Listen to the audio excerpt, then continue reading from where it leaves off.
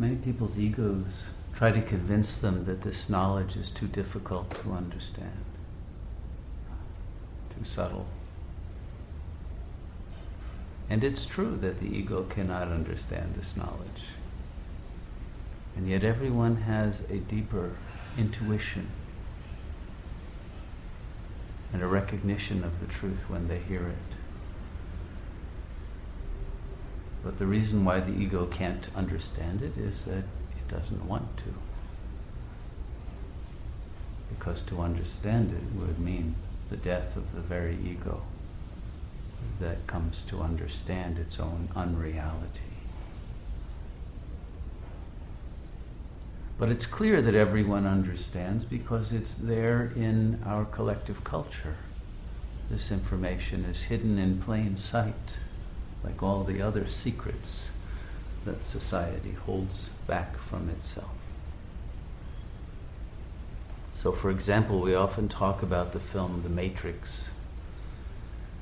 It is one of many films that is a partial metaphor of the truth that we talk about here. But it's only a partial metaphor. But in that film, at least the first one, which is the only one that I know and we'll talk about, the people who are outside of the matrix project their mind into the matrix. In fact, we don't project our mind into this matrix. We project our awareness. The matrix is the mind. The mind is the matrix. But when consciousness gets projected into the matrix mind, it identifies with the forms, with the illusion of time, with the illusion of lack that creates desire and that creates fear, etc., etc. The whole ego psychology develops as the matrix mind. It is that. Where the movie fails, of course, is that when you pull out of the matrix, you're not some guy on a little submarine somewhere. You are impersonal awareness that is one with the Absolute. It is pure God consciousness. It is bliss.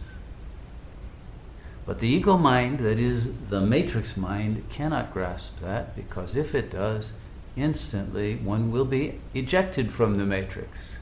The matrix will be recognized as unreal, as simply a creation of the Absolute itself, and therefore not different from it.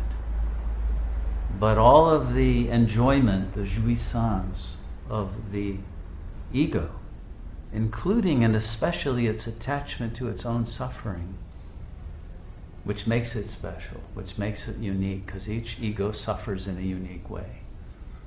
Pleasures, that's common to everybody. Who cares about ice cream cones and all that? But my suffering, that's what makes me me, right? My way of suffering. And everyone's very proud of their suffering. They wouldn't trade it for anything. And that suffering then, because of our attachment to it, creates stupidity, which is actually the passion to remain ignorant of the truth that this me that I'm so attached to is completely unreal. It's a fantasy that I maintain because it's my baby, my work of art, my little self-entrapment, which is also my icon that I worship. And it's this dual relationship of love-hate that both equally bind our awareness to the ego, that keeps us in the illusion that we are trapped in the matrix. Because all the while we're not really in it at all. And therefore there is no liberation from it necessary because you're not in it. That's what's unreal. And to recognize that it is unreal brings you out of the suffering and into the bliss of who you have always been. And it really is very simple. It really doesn't take some struggle with CIA agents or whoever they were representing there. It doesn't require a lot of karate knowledge. It doesn't require any special effects.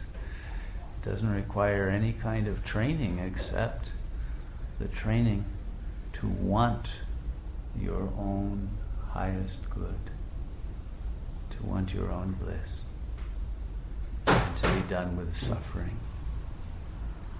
And to realize that when you leave the matrix, you're not leaving anyone behind, because no one is really in that matrix. Because a lot of people use the excuse, but then I'll leave all my friends, my family behind, suffering in there. Well, they're not really in there suffering either. And so, again, you're just buying into the same illusion, but now on a collective scale. Now I have to be the bodhisattva and suffer with them, you see. That's just one more subtle excuse to remain in the matrix mind. I won't leave the matrix till everyone does. Well, there's no one in it in the first place, so what are you waiting for? You're the only one there.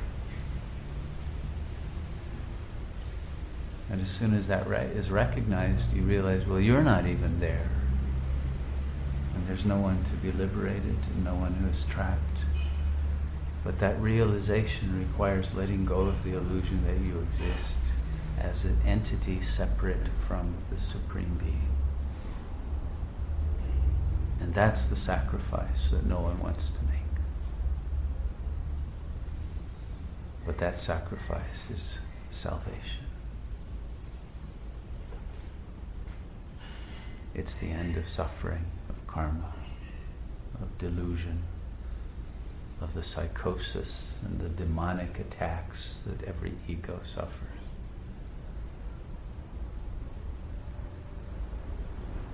And so whenever you choose it, whether it's now or in whatever future you imagine, since the future doesn't exist either, and neither does the past, the realization will happen. But since now is all there is, why not release yourself into the bliss now?